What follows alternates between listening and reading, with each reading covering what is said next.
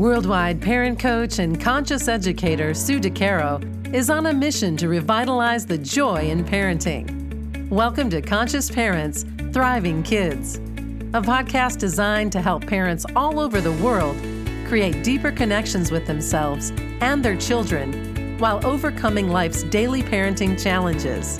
Listen in if you want to bring more laughter, love, and enjoyment to your home life.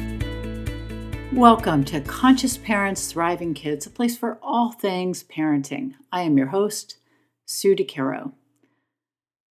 Today's episode is about rising during a time when our self-talk is in the trenches. Let me tell you a little bit about myself from my own perspective of self-talk and being in the trenches, because I've been there. I love sports, especially tennis. I play competitively as often as I can. Not too long ago, I played a doubles match against an opponent that I had played the week prior on a different team. I was already feeling the pressure of the match, knowing I had to be on the court with this person again. I had lost the previous match, you may have gathered, against her in one of the most difficult and physically depleting matches that I have ever played. So you might be wondering, why is Sue sharing this story?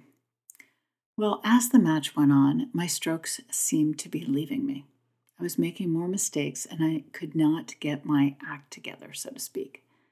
I was angry at myself and getting angrier at the moment to moment until my partner and I lost that set, the first set, having been up 5-2.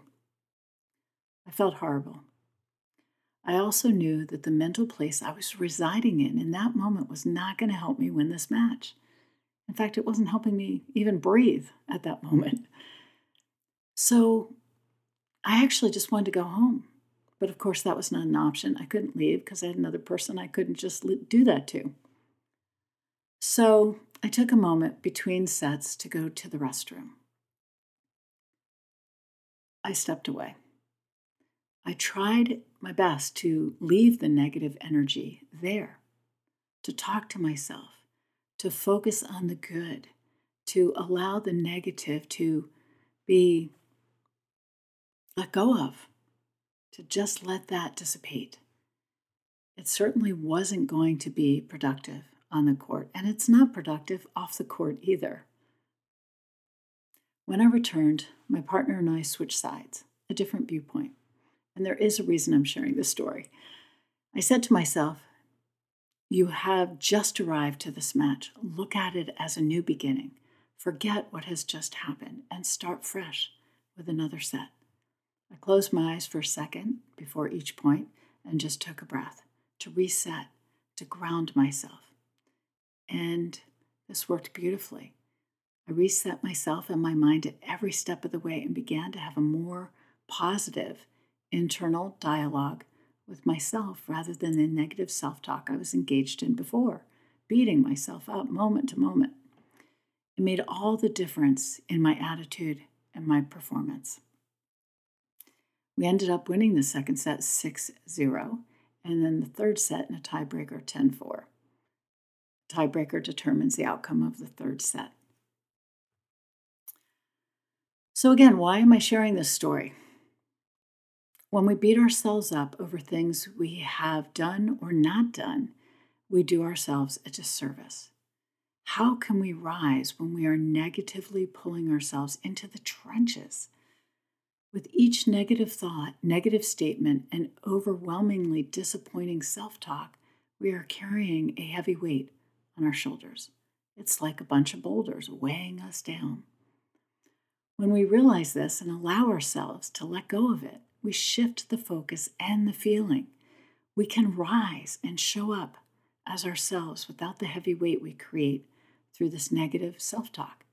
The weight does not serve anyone at all, not you, your friends, or your family, or your children, part of your family.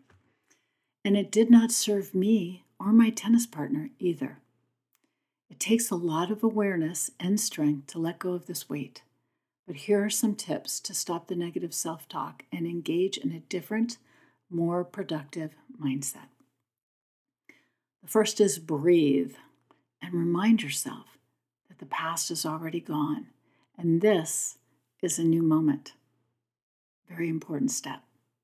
Secondly, reframe your self-talk into a neutral or positive focus instead of negative. For example, I'm doing the best I can in this moment. Accept that. Move forward with that. Reframe that self-talk so it is not a bunch of boulders weighing you down. Third, try to find a reset, a break, a moment to pause and regroup in whatever way speaks to you. So in my particular example, taking a moment to go to the restroom. But if you're having issues with your kids, take a moment to go to the restroom is a great option, right? I'll be right back. I have to use the bathroom. Or go blow your nose or go get a drink. Just step away for a moment to give yourself that chance to reset. And lastly, remind yourself where you are and why you are there. Connect with your purpose, your joy, and your activity in that moment. If you're with your family, remind yourself of the good things that you see in your family, the good connections that you have, the joy they bring you, perhaps not in the second that just occurred, but on a regular day-to-day basis. Life goes on. Everything is temporary. Feelings and focus are important. They can make us or break us, depending on how we perceive them.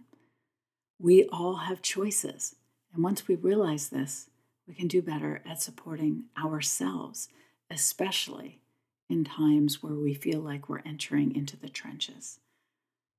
So rise.